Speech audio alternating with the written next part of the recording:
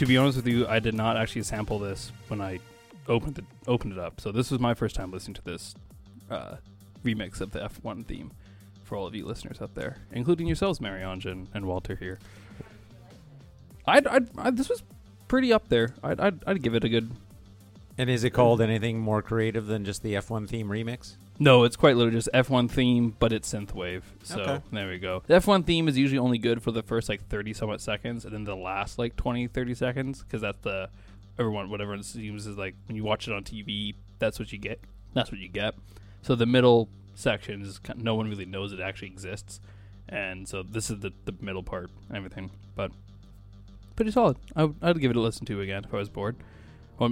Even again, but of course, if you're listening to the F1 theme on the radio here on Civil 101.7 FM in Abbotsford and streaming live to CIVL.ca on the traditional territory of the Stalo First Nations, you're listening to the F World with me, Taryn Midzane, Marianne Routier, and our guest host, kind of the Andy Richter to our Conan O'Brien. I'll take that. Walter Foreman.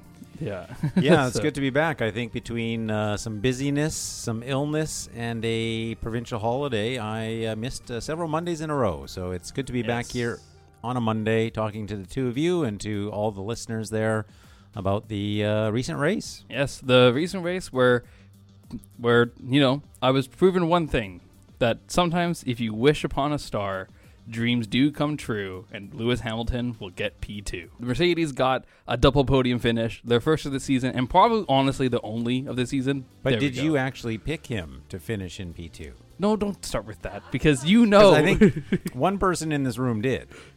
You did. Yeah. That's right. You said P2. But I was accurate on that, but way off on my third place finisher. I picked Stroll. Yeah. Speaking of that, though, I don't know what happened to Aston Martin. They looked really off during the race. Yeah, maybe too much damage going over the gravel in the various practices and qualifying. The car just didn't look fast, and that is a fast car, so either they got the setup completely wrong or they had some damage or both. Yeah, I kind of like to think that once they knew that Fernando wasn't going to really get his win, they kind of just stopped caring. Because it kind of, they obviously didn't, but that's kind of what it felt like to me in a way, that just they knew they weren't going to get what they wanted. Let's just secure some points and whoop and la-di-da. There you go. Yeah, without knowing what the issues were that were causing them to be slower than they had been in the previous races, it's really hard to say. I haven't seen anything from the team that really speaks to what the issues may have been. You like to think that any team is always pushing for the maximum, but it could be that what we saw from the team in Barcelona, maybe that was the maximum for whatever reason. Yeah, I really don't know. Marianne, your thoughts? As the residential, I want nothing but Fernando Alonso to do well this season. I think it's the qualifying that messed everything up. Yeah. I think that the Aston Martin car has great pace and everything, but I think that it needs to start near the front to end near the front. Mm-hmm. Just because of overtaking and all of those things. And I think that getting the undercar all wrecked up with the gravel and everything, Q1, just kind of messed them up for the rest of the qualifying. And then starting so far back, it was just a challenge to get ahead. Yeah, I concur. I'll concur, or I agree with that. That's what concur means. Oh, it is? Okay, yeah. Sweet. I thought concur was just I thought concur was more I concede your point, type of thing. But I concur. I think that just something wasn't quite, to use Walter's term, dialed in. I was surprised though that he was 2 seconds behind Stroll, and he's like, "Oh, I'm not gonna push though." Yeah, because see, that's the thing. I think that it proves that as long as Fernando Alonso gives Stroll the positions, Stroll will score points. Ouch. That's what's been proven. No, that's fair. But yeah, no, I was just surprised. It seemed a little bit out of character. Yes, he's got, the whole Big Brother act that he's been doing with Lance Stroll all season, but to go as far as being I'll just let him have a position above me. Well, he was already in that position, so I think Alonso was just saying to the team that, listen, rather than risk any damage to the cars, it's just more important, I guess, that's for Alonso, just to bring it home as it was. He could have probably passed Stroll, but to what end? 2 more points for him, no difference to the team, and the possibility of, coming together or some sort of problem and then losing points for the team. So I think at the end of the day, he may have done a quick cost-benefit analysis and thought, well, he can probably earn more goodwill from the powers that be at that team by just saying, hey, listen, I'm going to stay put, not going to pressure Lance, no change to the team, and really not a big change to him. But we also have to recall, I think, that Lance himself had said something similar in a past race. I don't recall which race it was, but I do seem to have something in my mind that says, yes. And at then, one point, Lance had said he's not going to bother pushing Fernando. Yeah, and then Fernando's answer was like, why not? Give him a go. Yeah, that's true. That's right. I remember we did talk about that too as well. He can try, I think, Yeah. is maybe what Alonso said, or something to that effect. Interesting, though, talking about qualifying with that car, I think certainly Alonso had qualified, I think, his worst perhaps this year, down in 8th. Did he qualify? Yeah, but Or ninth. 8th, Yeah. but then with Yeah. Oh, the penalties, yeah. Yeah, but that's definitely, I think, like, But Stroll's qualifying for Barcelona, I think, was 6th, which is tied for his best of this season. So, Yeah. yeah. he was, I guess, on pace for Yeah. him. And he had a really good opening. Like he overtook Lewis, had used the parts of the track where the car was the strongest and was able to do that. But then I felt that obviously, like when DRS even was enabled on lap 3, Lewis was still about a second, like a little over a second behind, but he obviously made up made the difference up. And I felt like ever since then, like after the really nice opening, I just don't know why it just felt really. Aston Martin just looked really off. Yeah, I question their tire choices to start the race and their strategy throughout the race. Their tire choices seem to be out of phase with most of the other teams, Except for Ferraris. Which sometimes, yeah, Which but is you not a good expect sign. them exactly right. If you're Exactly. And I think also we saw again the tires were, if I can say it this way, too good. They were just better than expected. The mediums were arguably the best tire. The softs weren't really giving the advantage that you might expect. And so I think maybe a multitude of factors at play for Aston Martin, but I think the tires being one of them, maybe they weren't really expecting or they didn't react to the reality of the situation. Maybe they were making their decisions based on data, which of course they often do. But nevertheless, you're right. They were slow, and hopefully we'll see them return to form because it's been exciting to watch Alonso coming up on the podiums, throughout the year. And hopefully we'll see more from Stroll as well to keep that team in contention. But they are in the constructors. They're third now. Third, yeah. But not too far behind. Mercedes is in second, which is impressive. They're probably 40 or 50 points. No, not quite. Yeah. Mercedes is second with 152. Aston Martin is third with 134. Oh, okay. So like just under 17 points. Yeah, just 16 under 20 points. Yeah. Yeah. So, which I mean, it's still anyone's game for second. Yeah. Obviously not first, but for second, definitely anyone's still game. So had we seen sort of up to now the more standard, if you will, finishing for Aston Martin and Mercedes respectively, we could have seen Aston Martin maybe second in the championship. Because if you had Alonso on the podium, that'd mean one less Mercedes. Yep. Yeah. And if you had Stroll, I guess It finishing where he did. would definitely be a lot closer. Interesting. It would have been. I mean, it's pretty close as it is now. It's 16 points, but it would have been even closer. Or have Aston Martin in second in the constructors, which would be quite remarkable. I think they probably still would have been second. Yeah, that's Yeah. remarkable. Because there's so many points that they didn't really get. Exactly. So But good on them for the upgrades, because I think Taryn and I were talking about this last week, and you weren't sure about, how beneficial the upgrades were because of how they performed in Monaco, but, like... Can you say that again for me? I love No. it. No. Damn it. Okay. Sorry, my French is slipping. I never want it to not slip. No, though, but I know you do. After the race in Monaco, like, you were... kind of like, the upgrades don't seem to be doing that great for Mercedes, and I told you to wait for this race.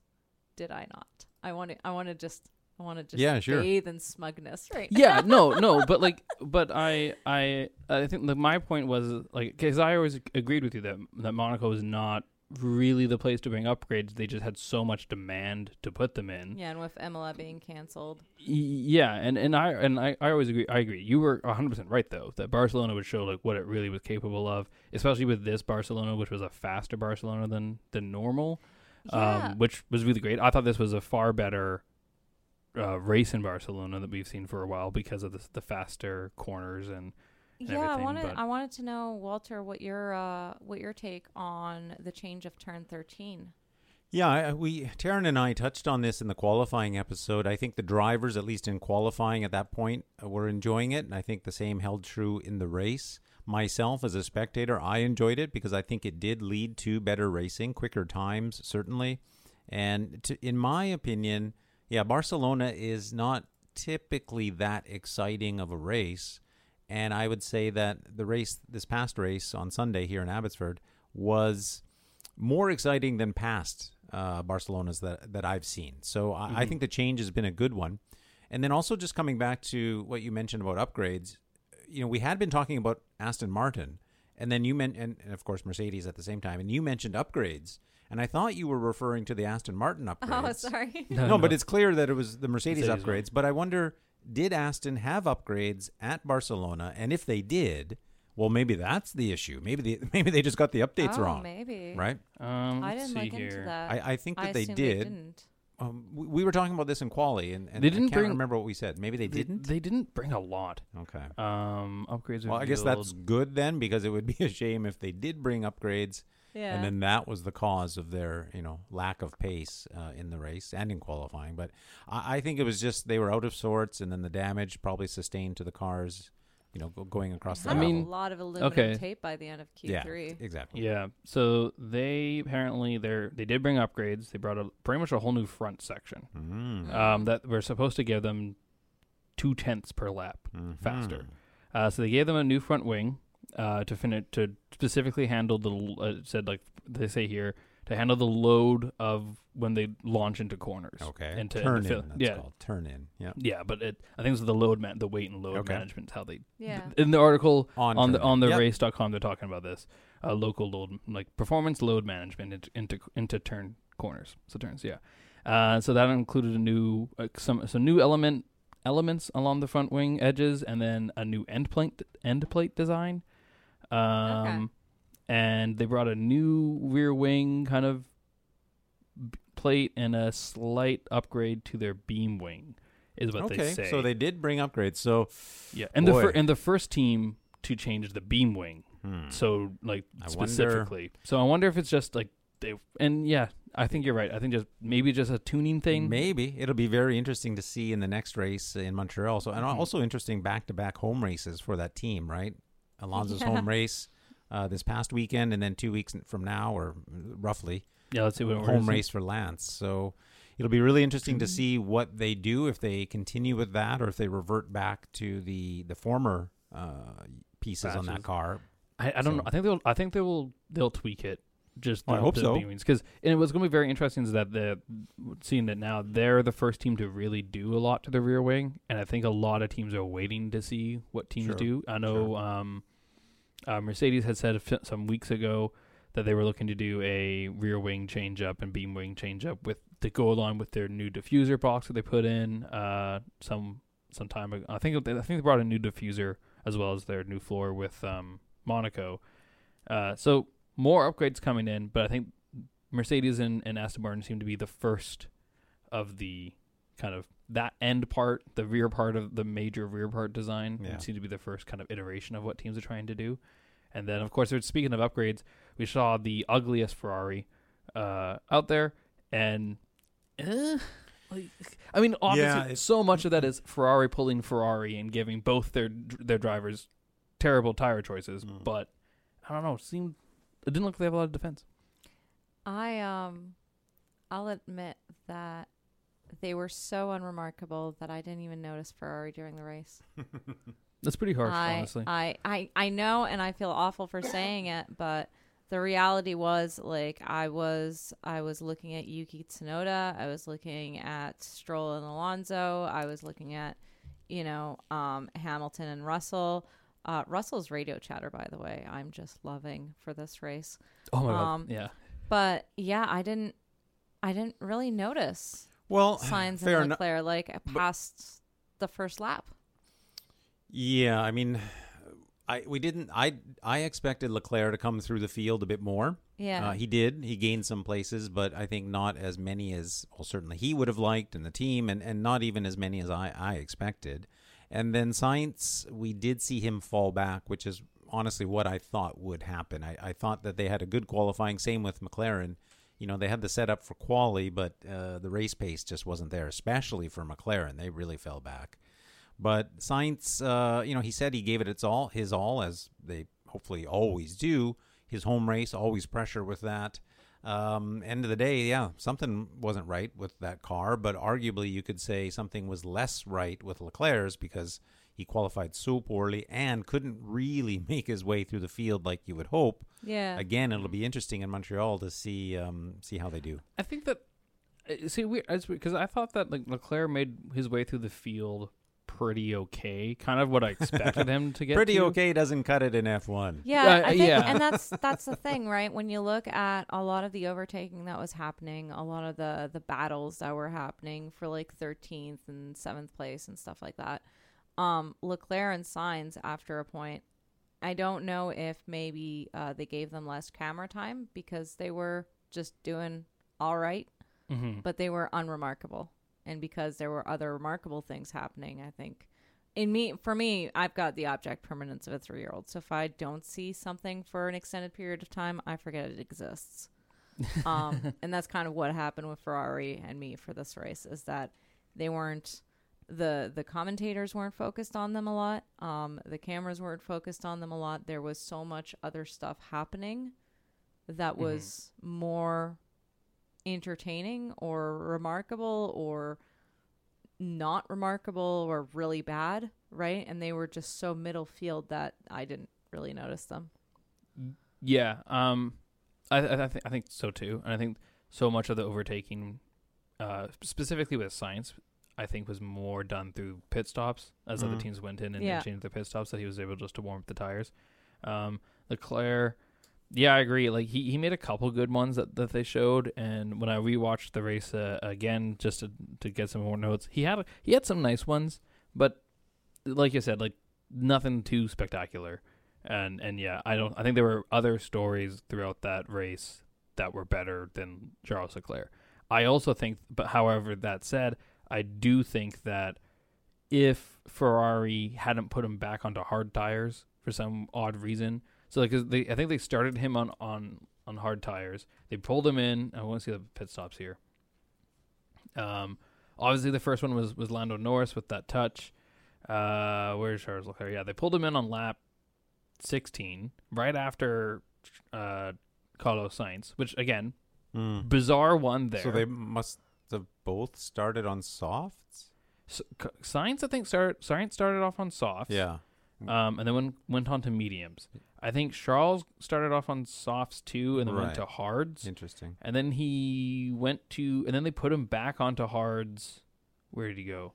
And he did one again on lap 41. I'm trying to see if he did another I'm trying to see where he did. Yeah. Yeah, they put him, and then they put okay. So if lap 41, and then lap 41. I guess like that's around the time window of the last hard pit stop.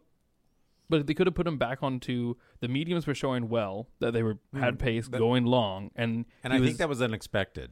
I mean, that's the only way you can really explain why. If indeed they did, can we just make sure that Leclerc started on the softs? Because if they did, I mean, that's a little bit odd to me.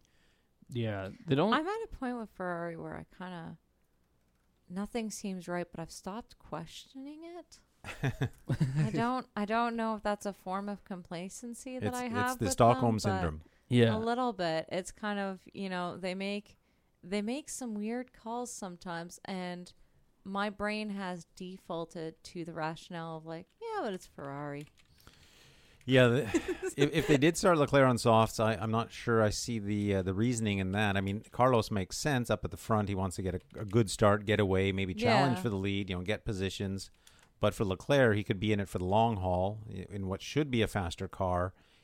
Obviously, I think it's my feeling that the the mediums were performing better than most people expected. So Ferrari didn't have that data, but had in hindsight they started him on the medium, maybe then we would have seen Leclerc move through the field better. Yeah. But as it was, we saw George Russell moving through the field. I think was quite impressive. I think he made a lot of places, had some good overtakes. And I know, Taryn, you and I were talking about how maybe, he's not as comfortable with that car, the upgrades, but he's certainly, if that was the case, and we don't know, but if it was, well, he's adjusted quite well because he looked pretty good in that car. Obviously double podium, as you said, and Lewis too, although qualifying much better than George, also had a strong drive and made some good overtakes. Mm-hmm. I think Fernando Alonso said this in Australia, where he said don't Mercedes sometimes sandbags a little bit. They usually have very good race pace, and I think that's something that we've always seen is that they might qualify P5, P6, P7ish, not look so great, maybe not have a great performance in there, but they've always looked very racy and very fresh out of the gate on Sunday. Well, since they've gone to the new car. Yeah. I mean, even then, even Miami, which was a fun, kind of technical race, they made some good moves and it looked better. And obviously Australia, which was a front end loaded racetrack, obviously looked very good for that W14 Mark 1. But yeah, ever since they got the new upgrades, they are looking better, and they looked almost very different from practice and even qualifying and then on to Sunday. Yeah. No, Sunday was a different game for sure. My favorite one was Russell saying, "It's raining. It's going to start raining." I know. I was saving that for my highlight because that was just amazing. Yeah. It's like, oh, never mind. I think it's just my helmet and sweat. Yeah, it was. I think it was his race engineer that said it. Yeah, Russell. I think it's just sweat off your. Obviously, yeah, I think it definitely is, man. Yeah, I was, and again, we talked about this in the quali episode. I was hoping for some rain, to be honest. Yeah, just so we could see what might happen, and I think a lot of drivers might have been hoping for some rain as well. But as it was, it didn't materialize at all, and I think. I mean, maybe that explains some of the team's tires choices, perhaps. Maybe they were expecting rain and just didn't get it. It's possible. Yeah. We all got teased with it with Monaco, so... Right. Yeah. Well, and there was some precipitation in throughout the weekend in Barcelona. Yeah, and they were showing the maps at one point. It was just outside of the reach of the track, but it was, pouring. Yeah, and it just never made it to the circuit itself, as you say. So, yeah, it didn't happen. Yeah, and these things happen. I can't find anything that says what direct tires they started on. I'm trying to find a restart of the race that I could see. Well, no sense, investing a lot of time in it. It's safe to say whatever tire it wasn't the right one. Yeah, yeah, or whatever they changed to didn't make any sense either. Yeah. I'm still kind of more confused about Carlos Sainz's first pit stop because. The entire time that we were talking, and I actually went on and I checked the onboards, and there's nothing much that we missed in terms of when they were asking him, "What do you like?" And he's like, "I'm fine. The pace is good. I can push on this. I have a lot of my tire's fine. It's not going. I can go." And then it said, "Oh, we're going to box this lap," and he kind of goes and he legitimately says, "What? Why? Yeah. Why now?" A few drivers were saying that. I think. Yeah. Yeah. Well, both of them were asking specifically Ferrari. So it's just, Ferrari. Weird. But yeah. You want to ask me something? No, that I was saying it's weird. Oh, okay. Ferrari just makes weird calls. I think they just take a D20 and roll the dice and kind of go this pit stop, this strategy now, and hope for the best. They're not playing Formula One anymore. They're playing D&D. Yeah, it's just in the background. They're not even really trying to strategize anymore. But yeah, Ferrari. So yeah, yay Ferrari. Perez. We were, I think, Walter, you and I were kind of questioning where Perez was going to be. Yeah, he's in a Red Bull, but P11 to P4, still pretty good, but, he needed that. Well, I mean, he did need that, but it's a shame that he needed that because he shouldn't be qualifying where he qualified. Yeah. So, I think you and I agreed that he will come through the field, and I think we also predicted he would not make it to the podium, and that's indeed what happened. He ended up being, a couple seconds off the podium, if I'm not mistaken, roughly 2.5 seconds. Yeah. So we know that's a fast car because look at Max, and it is the same car after all. It did come through the field, but yeah, he wasn't challenging for that podium, nor do I think he could have today. or that day rather. I don't know. And- I think if it had been a 70 lap, like if it had a 70 plus, I always love like the 70, 75 lap races because Sure. you get a little more. Obviously the Like- longer race, and I think a little more can happen when you can see. Well, more laps doesn't mean a longer race. It just means a shorter circuit. The Sometimes, races yeah. are Yeah. almost always. The races are typically the same distance, similar distance, but when you have more laps, it's usually just a shorter circuit, so less distance per lap. Okay. Yeah. Well, how big is Barcelona? 3 something. 2.7, 3.2. Let's Well, see. Well, miles or kilometers? Kilometers. If I don't say, I might be right either. Yeah, good call. Strategic ambiguity. Right? It's 4 point. You're actually pretty right. It's 4.6 kilometers. So Okay. just you were saying like 2. I think it's like just shy of 3 miles. 1.625 kilometers in a mile. Yeah. So it's. So that's many more miles than kilometers. Oh, okay. Well, whoops. Kilometers are larger, so the bigger the kilometers, the smaller the miles. Smaller than miles. Yeah. Yeah. So it'd be like So if you said it was 4 point something kilometers, 4.6. yeah, so it's roughly 3 miles. Yeah. Okay. So you're actually you were okay. like pretty Oh, on. that was the other way around. No. Yeah. You're actually pretty on that one. So there we go. That was a fun time. See? But yeah, ambiguity. I still go ahead. Yeah. Okay. No, I'm just trying to say ambiguity. The Ambiguity. Word. Yeah. Ambiguity. Ambiguity. Yeah, sure. We'll give you that one. Can't. Yeah. So What is it in French? Sorry to put you on the spot. What's the French word for No. ambiguity? Ambiguity. Maybe. Maybe. Just say it that way then. Sure. It'll be fine. Just say it like that. Yeah. We're fine. We're fine. That could be an anglicization. Moving on. I can't speak right now. Moving on. Moving on. Where do we want to move on McLaren. to? I'm down for McLaren. I felt bad for Norris. You got a little I don't. touch, but at the same time, yeah. I mean, think he's given up on his season, which I hate to see any driver ever give up, but especially this early. I understand things are not good in that team from what we see, but just time and time again in his conferences, in his quotations, I think this time he said something to the effect of, "Yeah, we finished where I expected we would finish." Ouch. Yeah. So he's just so down on everything, Yeah. and do you, maybe he's being a realist. It's fine. It's important to be realistic, but at the same time, you have to maintain your motivation. And we did see Piastri, doing okay. Didn't finish in the points, but finished in 13th. Yeah. Mhm. Ahead Kinda of his teammate. So yeah, and kind of got held back. I think he probably. I don't know. I like to say that he probably could have gone into the points if he either had. Piastri. Yeah, if he Yeah. either had a faster car, but he also got Well, obviously. I think you could say that of anyone. If True. anyone had a faster car, they have a better chance of being in the points. who would have You thought are of correct. that, right? Sonoda. Yeah, Right, who would have correct. thought of that? But I think he got held up a little bit.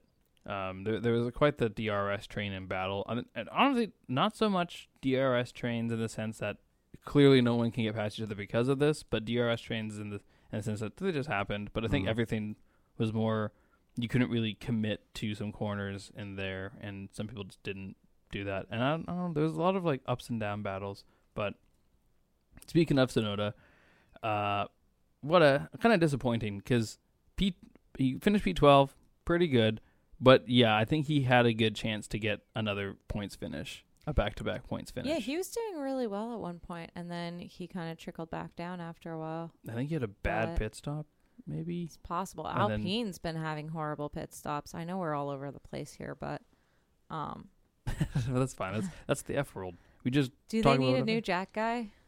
I don't know. Maybe I don't have the You- same incentive to I think be they had an LP. issue with the jack itself. Yeah, That was- I that was, remember yeah. Haas, which I don't Oh, was ever it? want to go Okay. to. Yeah. Haas had like They couldn't get it up.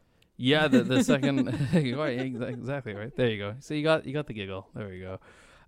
Yeah, they had their back jack couldn't lift the car, and they kept having to Yeah, as I Yeah. said, they literally could not get the car up. Yeah, they kept breaking the jacks, and Marianne can't be. Marianne is off the podcast now. This episode, she's laughing too much.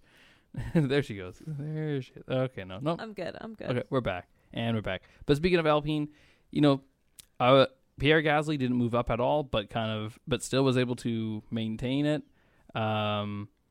Didn't he? Wasn't there a grid penalty that got him into the points from somewhere? Didn't someone get a grid penalty? Well, his teammate started with 2 penalties. You're talking about Yeah. Gasly? Gasly, yeah. Well, Gasly's teammate got 2 penalties. No, Gasly got the 2 penalties. that put him into P10. I thought it was Ocon. No, I thought it was Ocon. Ocon stayed was like I think P8 or something. Oh, okay. Well, something you've like answered that. your own question. Yeah. But I don't. I thought in the race What? someone. I thought in the race someone got a penalty that took them out of the points and put Gasly back in. I wonder if that was it was Yuki Tsunoda got a okay. 5-second Yeah. time penalty. Okay, Yeah. so Tsunoda should have had a So I take that back. Disappointing because of the penalty, but Yuki would have had a double points finish. Yuki would have finished in 8th, Yeah. if not for the penalty. Yeah, what a. That's too bad. Mm. Just Yeah. too bad.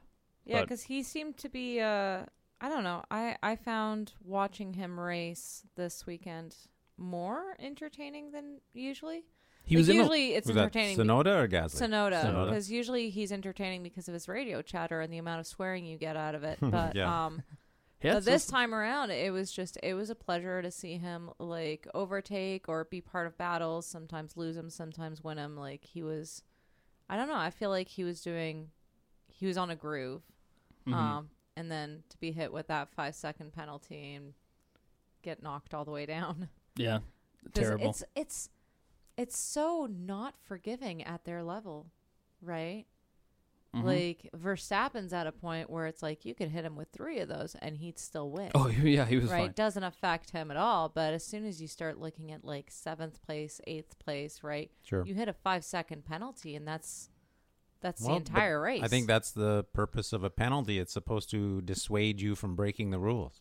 Yeah, Well, yes, but even my, out of boredom. But in Max but the Verstappen's penalties, case. yeah, because he was very close to getting a penalty. Verstappen, that is right. Yeah. He had exceeded track limits the 3 times. The 4th time you get the black and white flag. The 5th time you'll get a penalty. 5 seconds. And so the He had commentators were even saying, yeah, but if he gets that penalty, it's not going to affect him. Yeah, No. he essentially needs to have 3 of those penalties, which is I think is the disqualifying amount. Mm. If you get 3, 5, like Yeah, even 3 wouldn't have on time. he was still a second and a half. If you add 15 seconds to his time, he still wins. Yeah, But yeah, if there is a thing where you get 3 strikes and you're out, then fair enough. yeah, And it was odd to me that he was pushing that hard, and even the team, I think, was saying, why? I don't think he was. I- I don't think he was pushing that much. I think he was just bored. Well, He wasn't it's hard paying to say. attention. Yeah, I think Verstappen is in a cruiser, right? Sure. He likes the race, and if no one's going to race him, he will race himself. The interesting thing about Tsunoda's penalty, Yes. 5-second penalty. Mm-hmm. So with that 5-second penalty, he was the last car on the lead lap. So every car behind him had been lapped. Mm-hmm. Had he not got that 5-second penalty and finished in around 8th or 9th, the last car on the lead lap would have been Leclerc.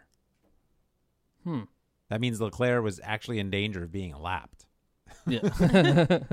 Oh my Oof. gosh. Never a good thing. Since No. we're talking about Tsunoda and penalties and such, that Yeah. penalty actually, not only did it hurt Tsunoda's race, obviously, but it didn't help his race, but it certainly helped Leclerc avoid the indignity of being the last car on the lead lap. Yeah. Oh my gosh. Charles just needs to have a spa day or something and get his mind right. Meditate a little bit more. We'll see. Or a better car, That too, but better everything. maybe. yeah. I mean, it could be the upgrades again, right? Maybe he just was more familiar with the previous car because the Ferrari upgrades are substantial. Yeah. And so maybe it's just not suiting his style, right? And we've talked about this quite a bit. Like, I think it was clear that Leclerc was Ferrari's number 1 driver. Yeah. And I remember we had a good discussion about should it be Sainz? And I think, Taryn, you made a great case for why it should be. I think at the time I was still arguing it shouldn't be. Yeah. And now I think maybe it is Sainz. Maybe the adjustments they made to that car are Fit more him towards, more. yeah, maybe. I mean, that's obviously possible. pure speculation, but that neatly would sort of answer the question as to why Leclerc did so bad this weekend and why Sainz did so good, especially in quali. Mhm. Maybe that Yeah. car suits him better. I mean, Leclerc was saying it's not the upgrades. They found some problems with the gearbox. Just Oh, okay. swapped it, which is why yeah, I they did hadn't the seen pit that. lane. Yeah. Um, I mean, that makes even more sense, obviously, because as I said during the quali episode, he doesn't forget how to drive. Like we know he's a fast driver. yeah, but I don't know. I still think you're onto something there too, though. I think that the upgrades were definitely something that Carlos Sainz had been saying since Bahrain. They need to look into. Definitely seemed to fit Carlos the most. Yeah. And Yeah, I don't know. I'm also prepared to say that Charles Leclerc is having a weird mental year and just let him just sort himself out, get him into the therapy office, get him to. Are you saying this because of the music? I'm saying this because in general, I believe he had broken up with his relatively longtime girlfriend at the start or just before the start of the season. I think it ended last season. I saw that as of course, not for his personal life and personal relationship, but for his racing career, I saw that as a positive. Yeah. Because generally speaking, when a driver gets married or gets involved in a long-term relationship, their performance does go down, especially if a driver gets married and has children. Mm-hmm. You can almost graph it. I wish I was better at statistics and mathematics, because I think you could actually plot that out. And so when I heard that Leclerc had ended that relationship, I thought, okay, well, he's really going to devote everything to the racing. And interestingly enough, I also heard, this one, I don't know if it's confirmed, but I'd heard that Sainz had recently broken up with his partner. So I think he got married. Oh, okay. I think he legitimately got married. That's just conflicting reports. Maybe then he legitimately got unmarried. Because if he did, then that might... Or did he break up with one and marry the other? That contributes to my theory of, being single makes you a faster F1 driver. No, he has not gotten... Oh, okay. No, he didn't get married. It was his sister that was getting married that one. Congratulations to Sainz's sister. Yeah, congratulations to Sainz's sister. No, they're just still together. That's... Okay. That's all it is. Sainz's girlfriend, Isa. I don't know. How would you pronounce it? ISA. Isa? Sure. Isa Hernandez? Maybe it's ISA. Maybe it is ISA. It stands for, maybe it's an acronym. I say Isa too. But sure, Isa. Yeah. So, yeah. No, still together. But to that case, though, you look at Lewis Hamilton, broke up with his long-term girlfriend, Nicole Scherzinger, and then won 5 championships in a row, almost. So... It's that old question of causation and correlation. There's definitely a strong correlation, but we don't know if that's what's causing. Yeah, but it would make sense, right? Because if you think about when you're starting a relationship or when you're in a relationship, that's another plate to balance, right? Yeah. And so, I think that's probably true for any sport. Well, I think, and especially in a dangerous sport, although, of course, F1 has become infinitely safer over the years, there still is the very real possibility of severe injury or death in that sport. And some of the drivers themselves have said that, when they had kids, it caused them to rethink what they did in the car. I wish I could find who said that, but someone literally said, it caused me to rethink how I drive, because when I'm single with no kids, if the worst happens and I die, well, that affects me. That's what the driver said. But if they're married with children and the worst thing happens and that driver dies, it affects the family. And they've shown the same thing for, men who work in dangerous jobs like firemen or police officers. It's the same thing. There's a correlation between police officers that want to switch to a desk job and police officers who are married with kids. Sure. Makes sense. Same, very similar thing. There's a friend of mine in the RCMP had a good chance to get a nice promotion and then take a promotion, be in charge of some tactical units and everything. But he had just had a baby, and I think his wife had just announced that she was pregnant again. And he was like, "No, I'm good just being the firearms instructor." Yeah. And why take more risks? Yeah, exactly. I think secretly he still wishes he had kind of done it, because that's he's very much a kind of guy. So let's go. Well, adrenaline is fun. Yeah, exactly. That doesn't go away. Exactly. It's just the responsibility that grows. Yeah. Great work, Lewis. What an awesome drive. Fantastic management there, mate. And awesome pace. So there's a P2, P3 for the team. Great result. Good to see you back up there. Mega job, guys. Mega job. Thank you so much for everyone back at the factory continuing to push. This is the real showing of all your hard work, so thank you. Let's keep pushing. Yeah, damn right, Lewis. Mega job to George as well. Awesome drive. Well driven, Lewis. Really well driven. Always under control. Good job. Solid race. That's P3. Not too shabby, considering where you started. Not too shabby at all. Nicely done from P12. This sport's a bit more fun when the car's fast, eh? Nice one. Nice one. I don't. Green 1, position 14. Yeah, thanks everybody for all the hard work, and obviously a lot went into these updates, and yeah, what a way to start off. Let's go get some more. George, really well driven also. Was a top race. Thanks, boss. Is it just me, or does Toto sound about 87 years old suddenly? I was just about to say he And looks. smoker. Yeah, he just looks he? really. I don't No, know. but Oh. he sounds like an 87-year-old smoker. But At least in those radio messages. Maybe he Yeah. just, I don't know, didn't Maybe- have a good mic. Yeah, that or else he like couldn't believe anything that just happened. That he's Yeah. like, I don't know if this is real yet. Still pinch me. Well, coming back to Marianne's point earlier about the radio chatter with George Russell, that reminded me. When you said that, I was trying to think of an instance, but do you have any standouts from his radio chatter? well, there's the rain, right, where it's like, guys, Yeah, there's that rain was on right, turn sure, 5, yeah, right, and then right. later going, is anyone else reporting rain? Because maybe it's sweat from my helmet. And they're Right. like, no, that's just you and sweat. Yeah. And then that was the big one. There What- was another. Was it incident, also though. Russell who was having a bit of an interaction with the team regarding the quality of his overtake? He overtook someone. Oh yes, yes, almost got a yes. penalty. And then they were like, they that said, was good. nice, And it's nice like, job or just good? Yeah, right, yeah, right, yeah. right. Just fine. And then Toto even came on and said, yeah, it was okay. Yeah, yeah. Just fine, guys. Like That they was were teasing each other Yeah. as they were going through the Grand Prix, which I Yeah. thought was quite interesting. Yeah, it was a nice. fun one. My favorite thing with the first initial question of rain was as soon as he said, "Is it raining?" I don't know. I think I saw drops of rain. You immediately saw all of the Red Bull pit wall do their hand loop, Oh, move really? their yeah, hands everyone outside. was like hands out. Yeah, you could see like Christian like leaning out, and he would like Yeah.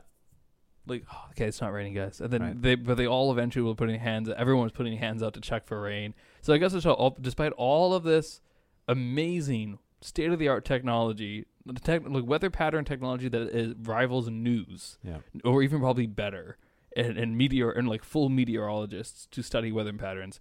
Nothing beats putting your hand outside to check it for droplets. That's That's the true. most accurate Well, way to tell for rain. And they used And to send people out to various corners because, of course, as we know, the rain can fall in one part of the circuit but not another. Yeah. So the team used to send, maybe they still do, send people out and say, go stand by corner 5 and see if it's raining. Yeah. And like, I wish the camera would have zoned in on a couple people's reactions to the secondary chatter for that. Oh, when they, I would have loved to see like Horner's face when they hear Russell being like, maybe it's just sweat from my helmet. And Yeah. them going like, yeah, we think that's it. Oh, okay. He probably just chuckled.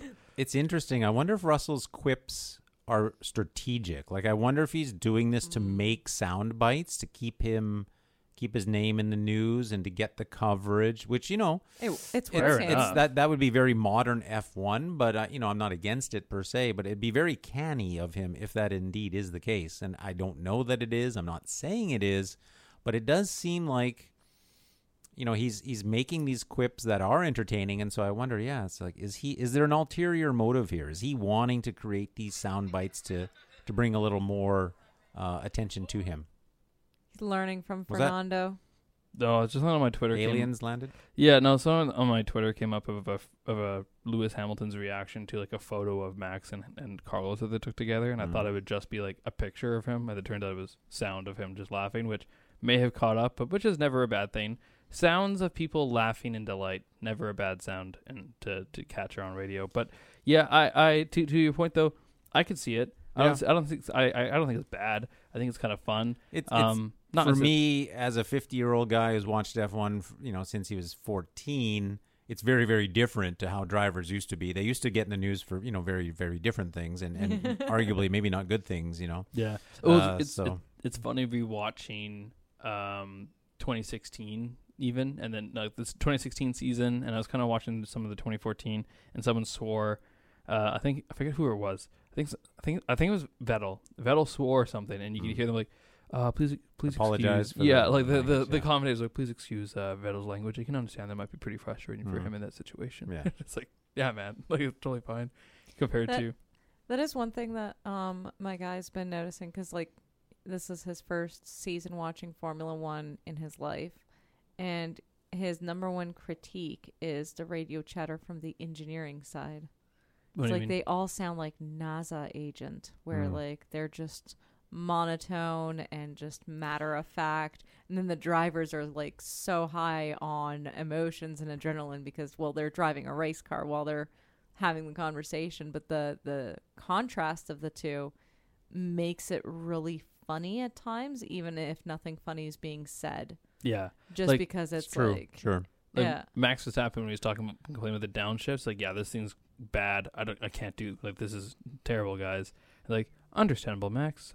Just keep pushing. You'll be fine. Well, like last year when the DRS wouldn't work, Yeah. Have you tried pushing the button? And then he's like, I'm I pushing the- pushed it 50 Yeah. F times. Yeah. Yeah, and it's like compare that to, Houston, we have a problem. Yeah, I think that's strategic, right? Because Yeah. for the very reason that the drivers are full of adrenaline, their heart rates are, up at 160 if not higher. Yeah. I think the engineers are strategically trying to maintain some level of calmness there to the drivers, because if the engineer is excited too, then it just makes the driver more, like, imagine an engineer who sounded like Yuki Tsunoda. Oh my gosh, Oh. I'd go crazy. Exactly. Oh my God. I Absolutely would nuts. I would pay good money for that radio Exactly. chatter. Yeah. And even you do hear engineers from time to time just say, okay, head down, whoever. Sometimes it was Max. Like, if they complain constantly, like, okay, head down to the racing. And then sometimes even the principal will get on the team, and say, okay, listen, we'll talk about it after the race, but let's finish the race. Yeah, exactly. Yeah. I mean, I guess the only really kind of engineer in my mind that really kind of walks the barrier or walks the line of that is very much Bono with Lewis. Is you can hear him very much. He gets excited with him. Obviously, after races a bit more, but when Lewis is getting heated, he's like, "Yes, I understand." You can hear him be a little more sterner and more like, "I get it." Head down, or just the very simple, like, "Yeah, you can do it," and that's the end of it. And so I think it also depends on the driver and the engineer. I can just imagine what it would be like to lose your engineer that you've known how to communicate, the different levels of communication, all that for so long, and then the engineer changes up or something. So who knows?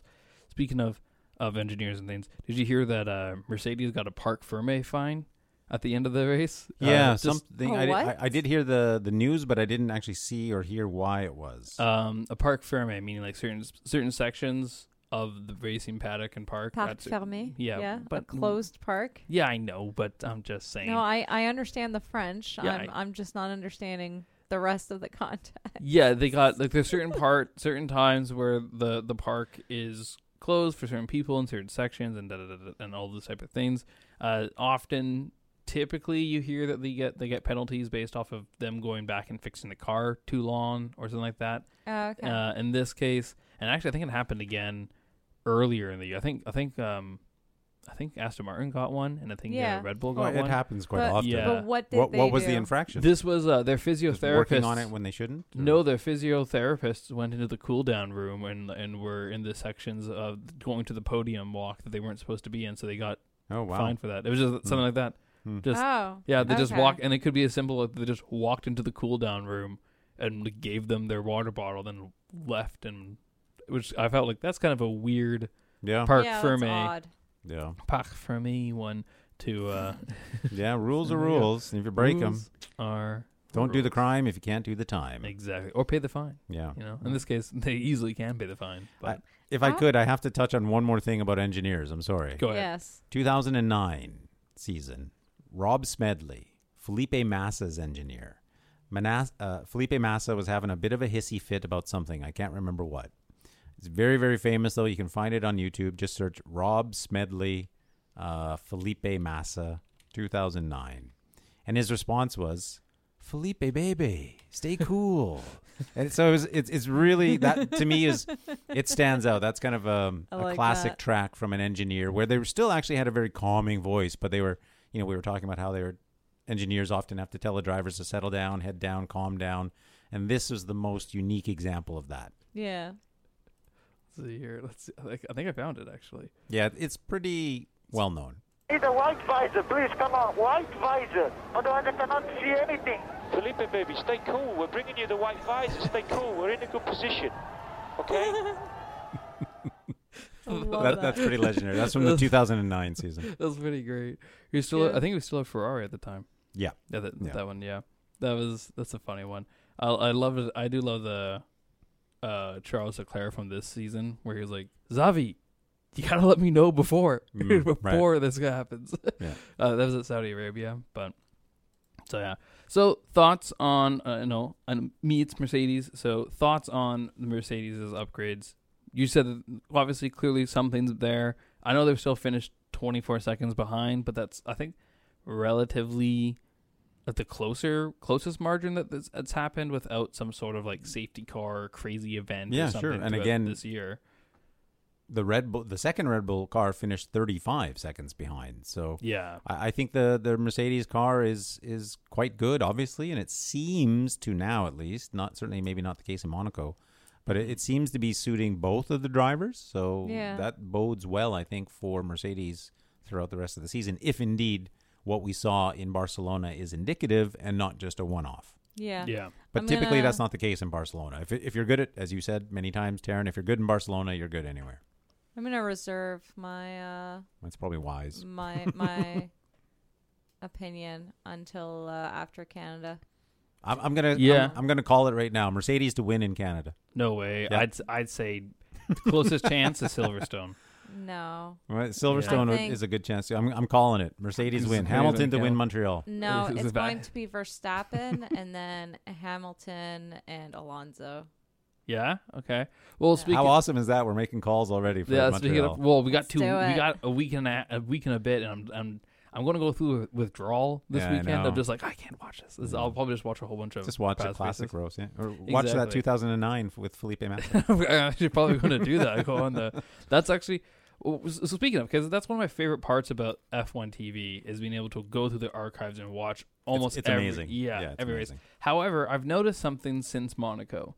Ever since that broadcasting deal happened, where they got to share broadcasts, their feed goes in and out of quality for me constantly. I don't know if it's maybe my house thing. You're talking about the stream, though. Yeah, right? the stream. Like when I watch it live. Yeah, that's what I'm assuming. I don't have any issues, but. Yeah, I don't know about live though. That's different. It's been going off and on for me for live, but I'm assuming it's just my house thing. My house just secretly hates me. But that change in deal was only in Monaco. Only Monaco? Yeah. It wasn't. I thought it was like everywhere else. No, everywhere else has already been where F1 TV was producing the feed. Monaco was the last standout where they weren't. Oh. So this year marked the first time that Formula One management or Formula One media or whatever branch of the Liberty Media that's running F1, especially the video production, this year in Monaco was the first year that they did it rather than the local production team in Monaco. Oh, okay. Yeah. So turns out F4 listeners, I was somewhat wrong. So there's a multitude of factors if you're watching something over a stream. Yeah. Yeah. Who really knows? But to Canada though, I still say Verstappen 1, Hamilton 2. And I want to, you know what? I want to give Sainz. I want to say that something's going to clear. I don't have enough data to go all the way down to second and third yet, but I'm just going to say Hamilton for the win. Hamilton for the win. No. I mean, it was his first win. It could happen. Yeah. I'll fight this. But Walter, do you like the Montreal track? You kind of mentioned that it's not necessarily a full legitimate, like it's still kind of that road course track in a way. But yeah, sure. Montreal is it's historic. It's been on the calendar. There was 1 year, something happened 1 year in like I'll say 16, somewhere in the 2010s. It wasn't on the calendar for like 1 year. But if you can overlook that, it's been on the calendar for like 30 years. It's a historic race named after, obviously, a historic driver, Jacques Villeneuve's father, Gilles. And so, yeah, I'm very much looking forward to that. For any new fans, the thing to look out for in Montreal is the Wall of Champions. It's the right-hand wall as you're coming out of a left-hand turn that has more than once ended the not the careers, of course, but the race hopes of many, many good drivers, including many champions. So it's called the Wall of Champions. 13, 14? Honestly, I can't remember which turn, but if you just search Montreal F1 Wall of Champions, that's something to watch in preparation for the race. You can just watch all the people who've got caught out by that, And I think that's going to happen to Max. I think that I'm extrapolating from the way he was pushing and exceeding track limits in a race where he didn't need to. I think he's just going to be a couple of millimeters off, and he's going to get gobbled up by the wall of champions. Oh, the final corner. No. Okay, so final corner. Like, don't get me wrong. I would love nothing more. Turn 14. Because I really want Max to crash just so that Alonso has a shot at, like... Sure. A podium. Yeah. Well, Alonso has a lot of podiums already. Yeah, exactly. No, Yeah, but I don't need him anymore. final spot. Oh, okay. Yeah. Yeah. That'd be sick. Yeah. That'd be cool. I just need Max to crash or DNF 2-3 times. Mm-hmm. And then everyone else to just play musical chairs while Alonso stays on third. It just continues going. Max needs like 8 crashes before that even becomes a chance now these days. But fun thing that I just found, I'm looking up the track stats now. As of yet, obviously when it turns into race week, we'll get changes to this. Like every race week has happened so far. Currently, there are 3 DRS zones in Montreal, so that's going to be really nice. So a very high speed track. Where the 3 DRS zones. It is 4.3 kilometers long, right? So just a little shy of Barcelona. 70 laps. 70. So I'm saying 70 laps could fit almost any single racetrack, and we'd have some. I'm happy that it was not 70 laps on Barcelona, because then I think Perez probably could have made up those 2 seconds. He had a lot of clean air to Russell, but could happen. I like the 70. Well, I'll leave you with one last highlight, if you will, to look forward to before I need to book out for today. But for anyone who is looking to build some excitement in advance of the Montreal Grand Prix in 2 weeks' time, check out, if you can, either if you have the actual F1 service or elsewhere, look for the 2011 Canadian Grand Prix. I guess its official name, the Canadian Grand Prix in Montreal, the Gilles Villeneuve circuit. 2011, Jenson Button won that race in just amazing fashion. It was a very long race, a lot of rain delays, and he ended up winning it in a very, very exciting way. So if anyone wants to generate some excitement, 2011 Canadian GP. That was with he shared it with Weber and Vettel that race too, didn't he? Shared the podium. Yeah, I can't recall the podium, but I think he was definitely. I think at definitely. I think I do think he was at McLaren then, and it does stand out as one of the most interesting, maybe the best Canadian Grand Prix certainly that I've seen. Although of course I've not seen them all. Yeah. Well, for that, you want to say something? No, I'm just trying to remember if I was at that one. If you were at the race, at the 2011 one, that it's hard for me to remember, but it was either that or. Do you have a way of finding out? With some very painful math. Yeah. I will get back to you guys on this. My brain is just scrambling to try to remember. Well, it's perfect that you need the time to think, because we're going to take another message break here. Say goodbye to Walter. Always fun to have you on here again. Glad to be back and looking forward to the next time. So I did want to play one thing before we kind of move on from our little topics, because we always bring up Charles and like how sad he is, but this kind of brings it all together in my opinion. Did he write one for Barcelona? No, but this is his driver reaction, and it's like, like he's just so dejected. Well, it just sounds like his life is about to give up. I mean, you've listened to his music. Yeah, but that's like purposefully dejected music, like purposely depressed. This is where he gets it from. Then why isn't he giving me more, Marie-Ange? More music? Why isn't he giving me more? Actually, yeah, he hasn't given us any since we put it on air, right? Yeah, I've been waiting. Maybe he secretly listens to you, Taryn. And doesn't want you to know how he feels. Charles Leclerc, please reach out to the F World on Twitter or Instagram. Is the F World _pod on Twitter and the F World.pod on Instagram. Please reach out. I'd love to talk to you, and we can talk about music and what's up with you, man. Like, I just want you to be okay. And if you're not Charles Leclerc and you listen to all of these contact points on how to contact us, please reach out as well. Yeah, you have no reason to not reach out to us. You don't have to be Charles Leclerc. No, we generally love all of our fans that we've met so far. The three, including my mom. But not, and you love my mom more than me sometimes. But I don't love your mom more than you. I don't know. We'll see. But I love your mom. Yeah, my mom is actually pretty baller. a baller sometimes. But if you wanted to, I have another little reaction video from Lance Stroll. If you want to hear it, because we want to know what happened with Lance. Curious about that one. Yeah.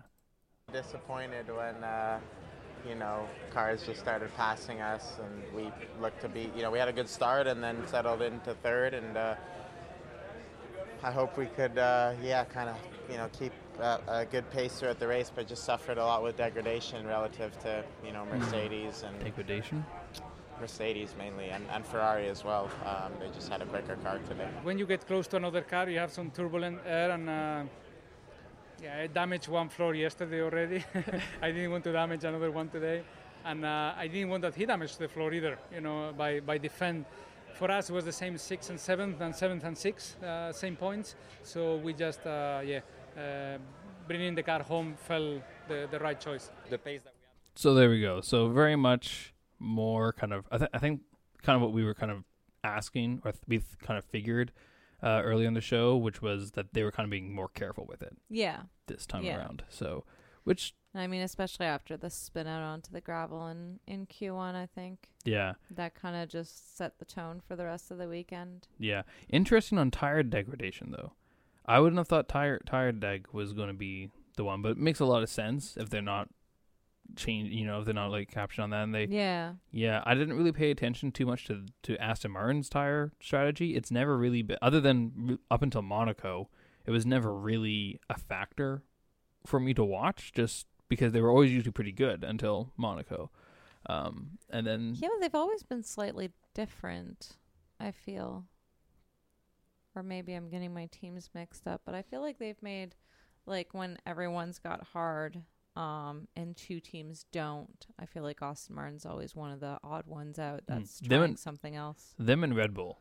Yeah. Red Bull's usually been really ahead of the curve in their tire strategies, and Aston has always felt kind of mimicking the Red Bull, but kind of trying to do their own thing. Yeah. So, but yeah, which I mean is going to be interesting to see the upgrades. Yeah, I'm interested, because Canada's another track that's a fun upgrade one, and then after Canada we have where do we go after Canada? Hungary. I think it's Hungary, right? Is it? Yeah, Austria, and the Austria. So not Hungary. Is that the Red Bull Ring, or is Hungary the Red Bull Ring? I'll find out here. I'm not sure, but yeah, I think Canada is going to be interesting. I think Walter was right to point out that wall of champions. That's definitely turn 14. Definitely going to be something. Yeah. And could you imagine? Just a nice crash, a nice little. Like, don't get me wrong. I say I want Verstappen to crash. I don't want the guy injured. Right? Look, I want that to be perfectly clear. I want no harm to Verstappen. No, neither do I. Just trash the car or DNF it or something to make it that he's not winning every single race. Could you imagine if he crashes it and Perez wasn't able to get the win, so Red Bull can't break another record this season? Like the one record of the only record to have the most dominant car they need to break is total wins in the season. Maybe. Or the most wins. I think all wins in the season. They need to have that, and I don't like the closest one is Senna and McLaren. I want Alonso to win. Just one race. Just one race. One race this season? Yeah, I can see that. I would which one would you want him to do though? I would have wanted him to win Barcelona, but that's not going to happen. That would be good. So, at this point, I'll take anything. Yeah, I don't care which one he wins as long as it's not Brazil. Because Lewis needs to win Brazil. Why? Because he's an honorary Brazilian, and that's just like the Lewis track. And he actually is. He's a legitimate honorary No, I know Brazilian. he is. Brazil loves Lewis so much more. Brazil loves Lewis more than they love Nelson Piquet Sr. Okay, tell you what. If Alonso wins any race, Lewis can have Brazil. Yes, there we go. I'm good with that one. I'm solid with that one. As if it's going to happen. As if my say says anything. I trust it. I trust it beyond anything else. So if it's said with enough authority, it will happen. Exactly, right? There we go. You know what? I'm actually looking forward to my birthday month, September, because we have September 1st is Monza. It's pretty traditional. And then September 15th, 17th is Singapore. another fun one. And then September 22nd and 24th, which is my birthday, sometimes my birthdays, if I'm being extra little egotistical that year, is Japan, which is, everyone loves Suzuka and Japan. Yeah. So that was going to be really fun. Suzuka's just a fun track. I would love, could you imagine if Fernando Alonso wins Suzuka when Honda's coming in for their engine supplier in 2026? And he has to like take back all the GP2 engine comments, and he just the turntable of irony that would be. It would be interesting. That would be a good one. Belgium would be a fun one for him to win too. Yeah, Belgium, because that would just be. I think Spa is such a very technical track. That's coming up at the end of July for round 13, and it's such a fun technical track that good. I'm actually really excited for the summer World Tour of F1 because we get permanent tracks. And it seems like I don't know. It just feels like a really good season. Yeah. There's a lot of fun stories in this season. There's a little bit of everything. A couple character arcs. Yeah. Whether or not Logan Sargent's going to get out of the best of the P20, I have no idea. I feel bad for him. Yeah, I think we're going to see the last of Logan. I don't think he's coming back next season. No, I don't know. You don't think he can overcome being the worst? No, I think just probably like unless he starts getting a lot of point finishes, as in nothing lower than P7 for the next No, that's not happening at all. Exactly. There's just so much talent in F2 right now. You think he'll go back to F2? No, I think that just an F2 driver will come up. Okay. I think you have nothing to lose with the talent that's in F2 right now. You have nothing to lose with getting an FE driver. There's been a lot of excitement with FE recently. Mick Schumacher's apparently reports that he's been crushing it in the Mercedes simulator and their testing facilities. Yeah. There's still a lot of ties with Mercedes with Williams too. So there's a lot of options. And don't forget, you also have Jamie Chadwick, who's an Indy 500 IndyCar racer, who's the reserve driver for Williams. Yeah. So she could come in, and has shown a lot of good performance and pace in her W Series leagues. Yeah, maybe, but I would question about replacing a rookie so soon, right? Like Logan Sargent is not having a good season, but it's his first season, right? And I would be concerned about let's just ditch him to the curb right away, give him another one, maybe give him a car that works, while you're at it. Yeah, but I don't know because the Williams car is only really bad in slow corners, which I mean that's still bad, but like they have it. I think they have, and I think that in really? Qualifying. Well, maybe in qualifying, but in qualifying, Sargent doesn't do horrible every single time, and Albon doesn't do horrible every single time. But on average, the two kind of just they're not great. And, it's not just Sargent. Yeah, there's so much work to be done at Williams. Yeah, I think it's more of a Williams problem than it's a Sargent problem. I would be sad to see him go because he's got drive, he's got passion, he's a good driver most of the time. I think he just needs more time. I would like to see that he has for him to get more time, but I just don't. I don't know. Like I think the question of time has never been really for you in F1 to prove yourself. No, it never really has. But yeah, like you're given your shot. There's so many people who. I don't think they're going to get rid of him that quickly. Only time will tell. But speaking of things that may last or may not last the end of time, Valtteri Bottas, who finished the race in P19 in Barcelona. His teammate Zhou Guanyu and his Alfa Romeo finishes P9 to get a couple more points. I think if I'm correct, that puts him a little bit higher than Valtteri in the Drivers' Championship. Let's see. No, he doesn't. He ties him so they're tied now. Yeah. 14 and 15th in the Drivers' Championship. What is... How are the rookies doing? The rookies doing. You're winning. I'm not even going to touch on that. No. Let's touch on it. Let's touch on it. Okay. I can use the cheer up. Yeah, rookies. You are winning. Walter actually just texted us from the ether. Joe was his highlight from Barcelona, which I think so too. I think Joe was in a lot of scraps. Yeah, he was. He did really well. And there was some maneuvers where he had me locked eyed to the screen, kind of watching him, and it was good. Mm-hmm. If you have F1 TV, yeah. Joe's a fun one to rewatch. Joe and Yuki, I feel are for driver wise, for overtakes and just battles that they've been involved in. Like those two, I noticed them a lot more this race than I have in previous races. Mm-hmm. Probably why I didn't, notice Ferrari. It's funny. I was actually talking to one of our guys in the Discord. We weren't talking in the Discord. I don't know why we weren't. Which, by the way, we have a Discord. You could look up the F World podcast on Discord and send the join links. We'll obviously invite you in because we want more. But I was talking to Malcolm, who goes by the Prophets in our Discord chat, and he was kind of saying, maybe take Yuki out. Or what do we do with Yuki? And that's give him a car. That was my response. I think Yuki is nearly at the point where he needs to get out of AlphaTauri. He does.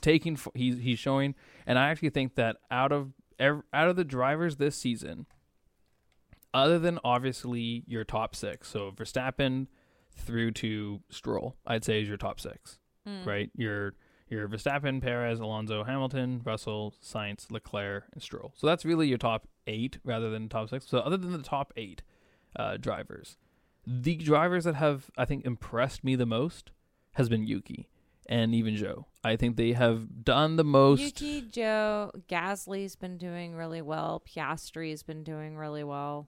Fair. Not doing well in like standings and whatnot, obviously, but just as drivers.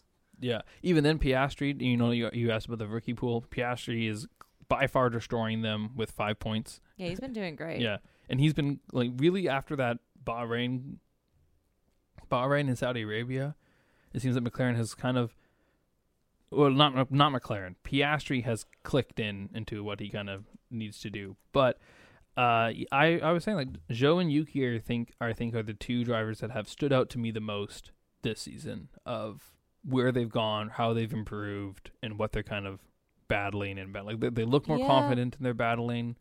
Well, and I mean, Zhou Guanyu, he had fastest lap in Bahrain, so like he even started really strong.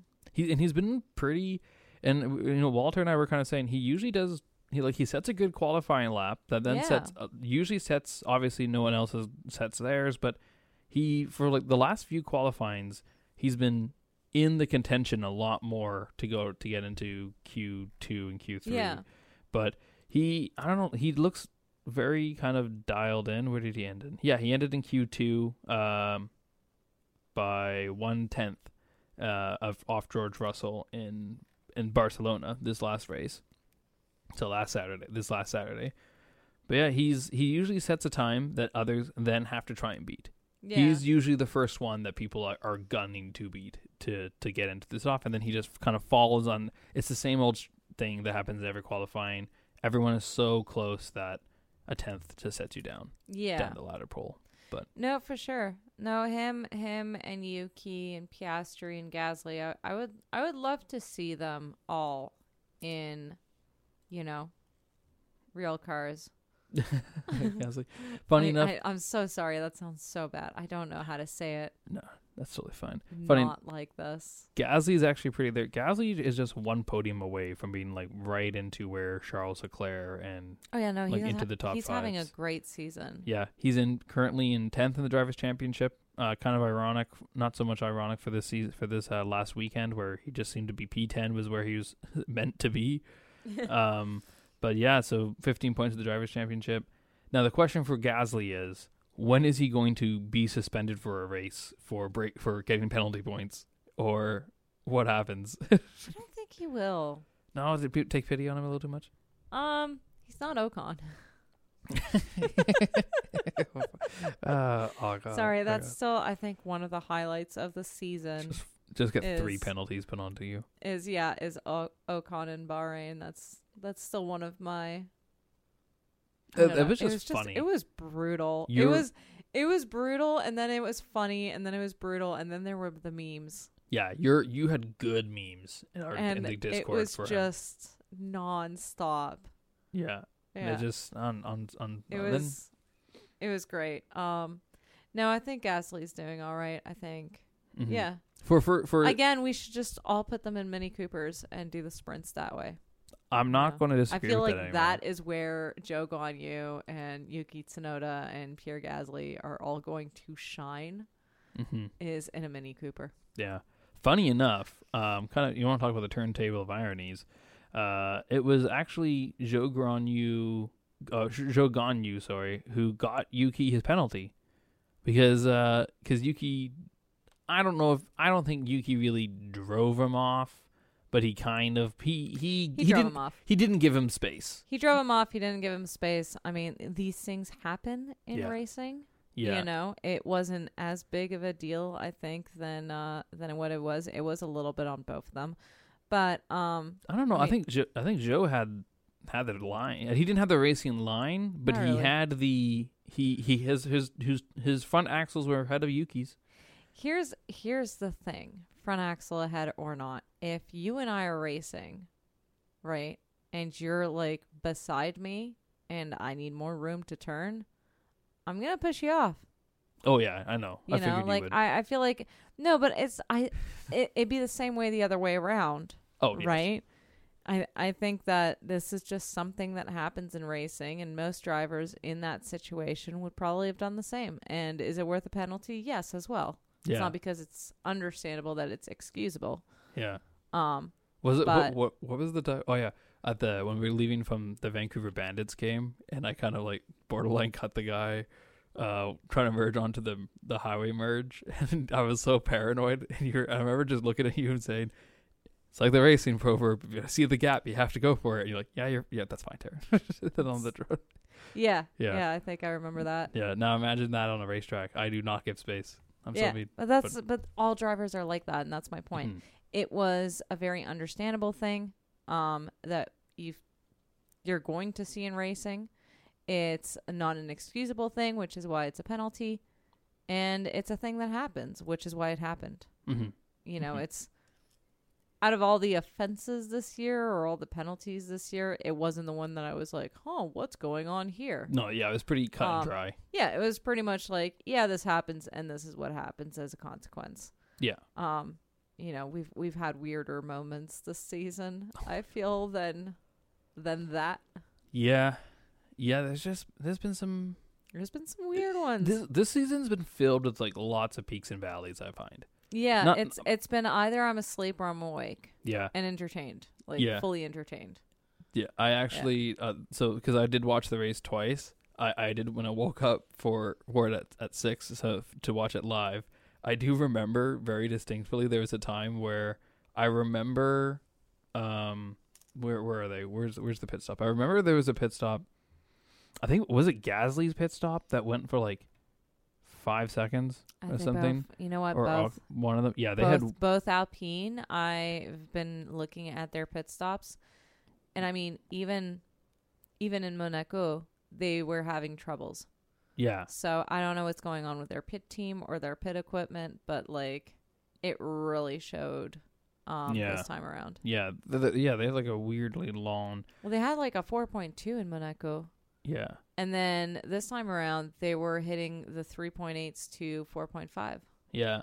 I think they had one 5.2 maybe, or maybe that was someone else. Yeah. But all of theirs was way above 3.5, which is concerning. Yeah. You know? Yeah. And like Lando Norris, his first pit stop, when he got obviously the wing change, but when he was dropped, it looked like I think Martin Brundle said it great from Sky Sports. Martin Brundle from Sky Sports said it great, where he said it looked like he was trying to shift through a field of neutral gears before he went off, and you could just see the smoke of his brakes as he was. So I don't know what was going on. It was weird. Looks like there was a bit of a lock up there or something. Yeah, and then from there he just had arguably one of the worst races of his life. I think, but I mean, Especially after our last conversation about pit stops and how you wanted to be the Jack guy. You know, during this race, I definitely thought Alpine hired you. Well, why do you just, you know, the problem is the problem is that was so slick, and like I didn't see that one coming. That like I was prepared for just a callback to last episode. Yeah, good. That was a good callback or to 2 episodes ago. Sorry, 2 episodes ago. That was a good one because I do definitely wish. To me, I just want to be the Jack guy so the car can hit me and then I can call get the disability. No, you don't even want the disability. You want to land in Lewis Hamilton's lap. You know what? I just want to touch it. I just want a whiff of greatness, you know. Just a little sniff on the neck. Just a little, yeah, exactly. Just a little snifter, you know. just a little taste. Walter, this is what happens when you leave. We start talking about sniffing men's necks. Well, you know, we're talking about pit stops and that stuff. I think I wouldn't mind being the guy that turns the red and green sign if they still have that. Oh yeah, they don't. But I'll be back. I'll be the pit Tom stop. Holland got to be the flag guy in Monaco. Speaking of, did you see like Tom Holland in Monaco with his flag guy? Way better job than Tim Cook ever did. That was great. But did you see Adam Driver and the Indy 500? No. Oh, you got to look up for F1 fans, F World fans. You got to Google Adam Driver Indy 500 green flag because that guy just gave it. He waved that flag. It looked like he was in the set of Star Wars again. It was absolutely fantastic. It was such a good little. I love it. I love seeing new people who get to do these kind of experiences, like wave the flag and everything, and they get to really like get thrilled off of it. Yes and no. I like it when they get thrilled off of it, and I like it when you see that they enjoy the sport. Yeah. I don't like it when you have some sort of like tennis player or celebrity or whatnot, and you can see in their face like they have no idea who's who. They don't really care about the sport. They're just kind of there. Mm-hmm. Right? And you see that sometimes where like someone's asked to present a trophy or something and they're just kind of like, okay, I give this thing away. Yeah. This is my role as, you know, some sort of idol. And I don't know, it's just kind of why, you know, whereas I do enjoy it when it's like Tom Holland, you could see he was like into it. He was having fun, you know, he was like looking at the sport and everything. Mm-hmm. And then same thing with like some people, they present the trophies and you're like, okay, you can tell this person's a fan of the sport. It's just when someone's just there to be a name. Mm-hmm. It's like, why?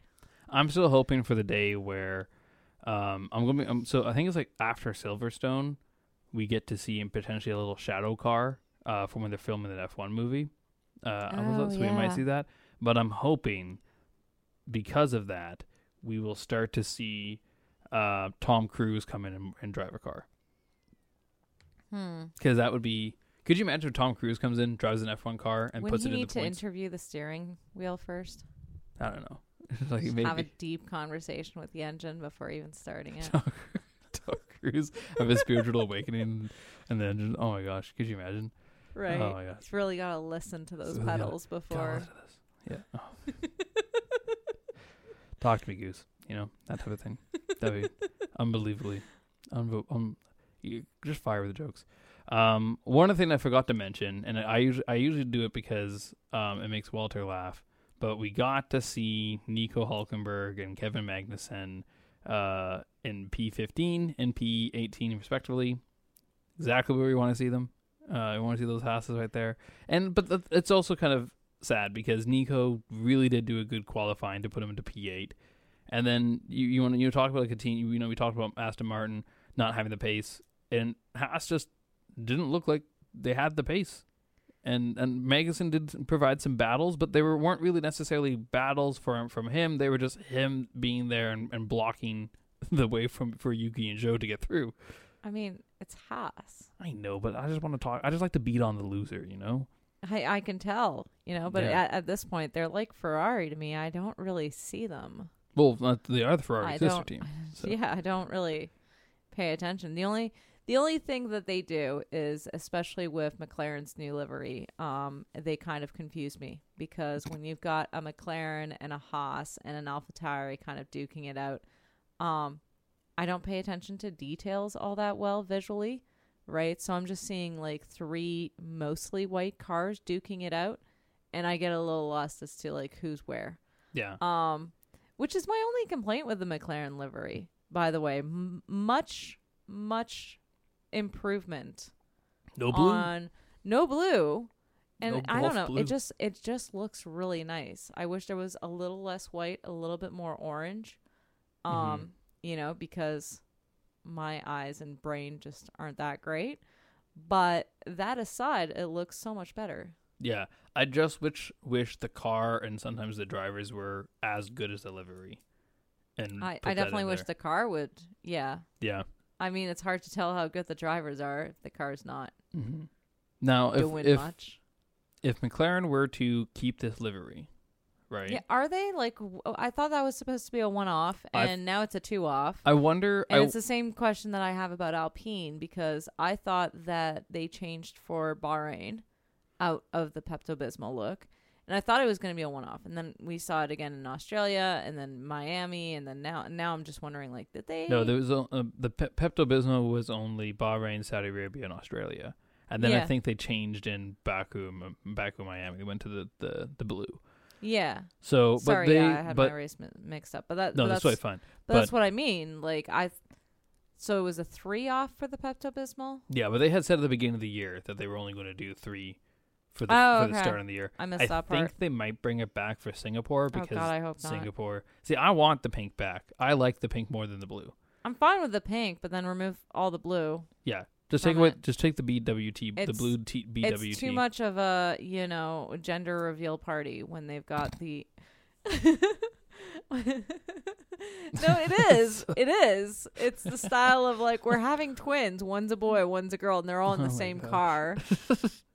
Oh my gosh! Oh, I wonder if they could do one and the other. If they could do one blue and one pink. One driver gets one of each. Yeah. Yeah. Which one would you give Gasly? I like him more, so I give him the pink. But and Esteban seems to be doing better in the blue. But I don't really care.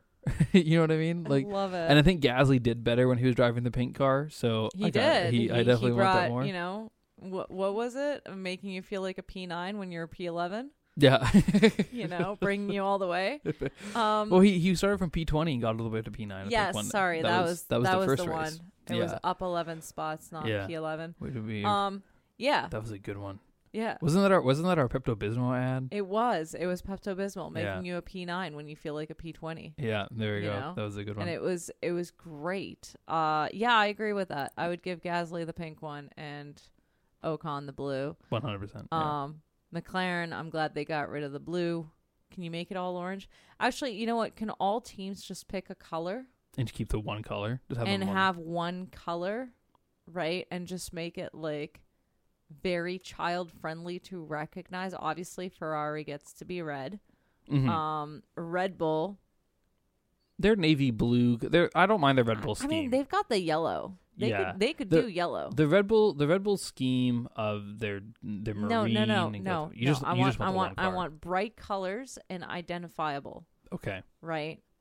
Aston Martin obviously is green. Be British Racing green. Yeah. Yeah. Where would you put Mercedes? Mercedes gets purple. Oh, purple. Okay. Yes. Why purple? You know why, and I'm not going to say it on air. Okay. Mercedes gets purple. I think Red Bull.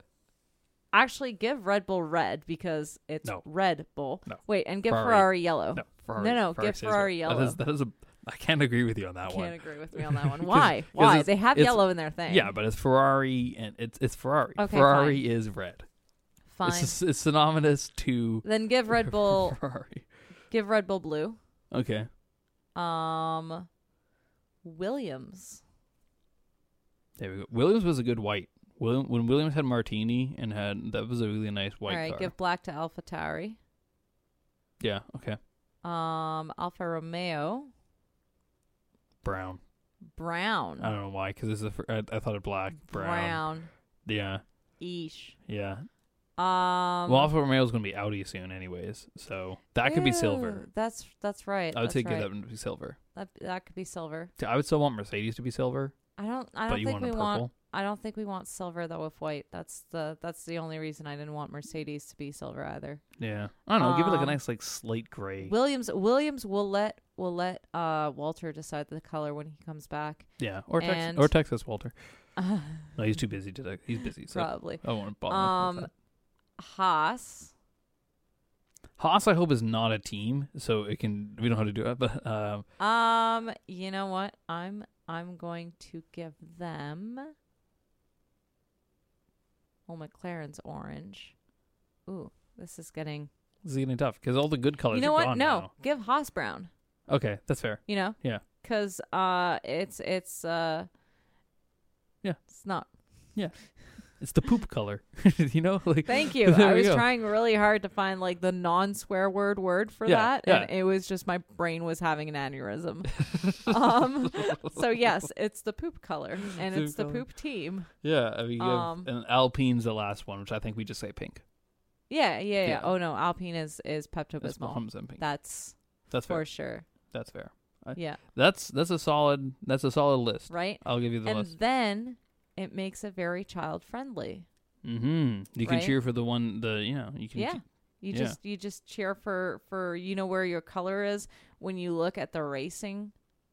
Creatively you nice. can just look at the color of the cars and be like, oh, that's this team ahead of this team. Mm-hmm. It's got all the colors of the rainbow right there. Right, inclusivity. Right? Exactly. As well. He's got everything that the sport wants. Yeah, because right now, my brain is getting confused between the white, and white.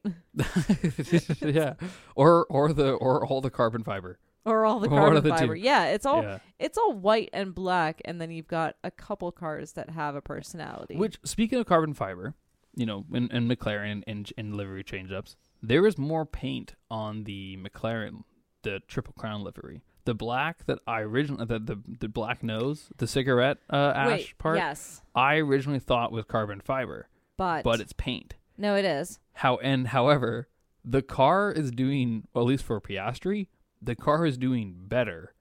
So I think we made a joke some episodes ago that maybe the way to make the cars go well is to have more paint, because it seems to be that the cars that have more paint, as in Red Bull, Aston Martin, and kind of now Ferrari, are doing better. Maybe. Typically. But do we all lose the paint pool? So Walter everyone on... I was getting to that. Oh, do they still have, regardless of scraping off paint, because it wasn't just scraping off paint. Changing paint was our big one. So, do they? One, I was under the impression that the Pepto-Bismol was for the whole season. So I remember my paint pool being Alpine because I wanted that pink gone, which it's now gone. And then for Walter, it was removing the screen advertisement. That's still there, though. Specifically. So is it still there with the Triple Crown? That is still there with the Triple Crown. Okay. You know what? Technically, you have the notes in front of you. What did we say? I've never been so furious in my life. You are now 2 for 2. You have technically won both. You're going to win both, because you were going to say Williams, but then you changed it because you got the teams mixed up. Remember? Yes. So and I think we actually did talk about the Pepto-Bismol car before, and this is in our by the way, this is our very first episode, so everyone can go check out. It's called the Inaugural Qualifying. I think it was a really good one. If you want to hear how nervous and scared and cringy I was, that's a really fun one to talk about, to see. But you actually chose McLaren for the paint pool. Did I? You did. You can see right here. M.A. McLaren. Ah. So technically... Oh, wait. Walter picked no teams. No team. Which I picked McLaren. You picked McLaren. Right. We had talked about how much I hated the Pepto-Bismol and made fun of advertisements.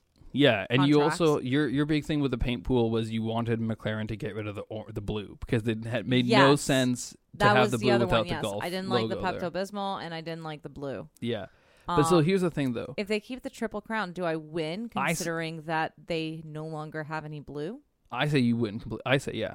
Okay. I would say so. I think that's where we need to. I think that's where we need to talk with Walter sometime. Is the limited crown livery, if it stays limited, does that count as a livery change? Actually, you know what? We shouldn't just talk. Walter should have a say on it too, because obviously I say we circle back to this next episode. You definitely do, but I guess like listeners, you chime in. Let us know. Does Marianne win it almost by default because of the Triple Crown, the livery change, even if it doesn't stay? I'm all right with the default win. But yeah, I think that if it stays, no honor on this side, so a win's a win.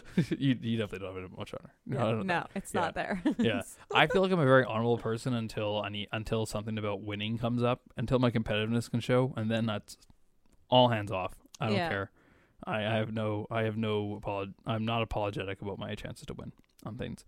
But yeah, so technically, I guess you kind of win this one. So far, we'll see. Maybe we'll see. We'll see at the end. I'll take it, but we'll see. I still think that the more paint you put on the card, the better the card does.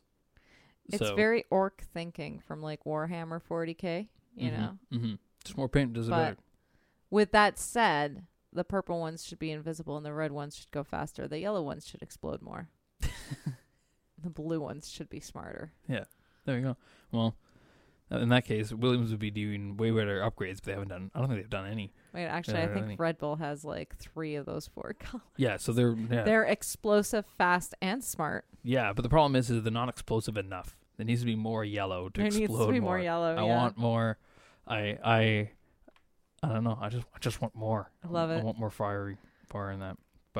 But anyways, if you have any thoughts on whether this counts as a technical win or not, you can reach out to us at our Discord, our Instagram, what else do we have? We have Twitter. We have Twitter. We also have a Gmail. We have an email. We have an email. thefworld.pod@gmail.com. There we go.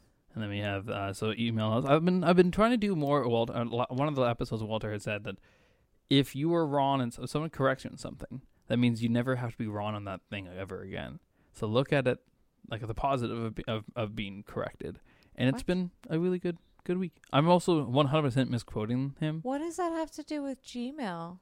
Because I'm so confused. Because the episode was, I should explain more. I was telling about how much I don't like to be wrong, and he was saying like he doesn't mind being wrong or being corrected because then he never becomes wrong again in this certain factor. So for those who want to reach out and you have a fact you want to correct us on, reach out, even if it's just sign us we're wrong about something. People to correct us. Yeah. I get it now. I don't know. I'm not encouraging. I'm encouraging them to reach out for if they want to correct us, but I do not need you to correct me all the time. No, fans, I don't need that. But yeah, I know I like being the top of the. I like being the king of the castle. I'm king of the chair, captain of the chair here. So captain the chair, king of the castle. If you want to join the castle, you can. It's easy. You go to Discord and plug in the F-World_pod. No, just the F-World podcast.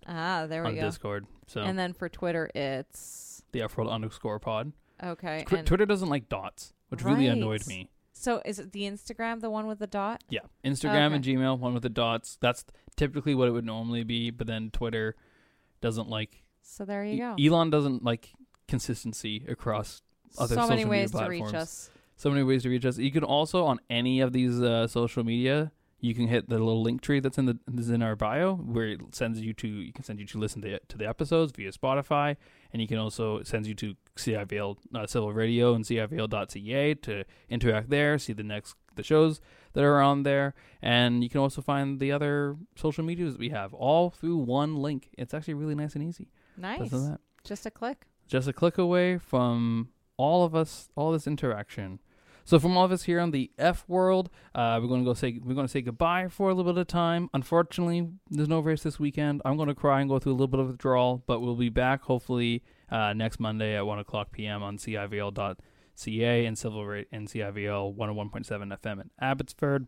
As always, to our homie in Belgium who still downloads it faster than everyone else, you're an MVP. Yours in racing. Bye.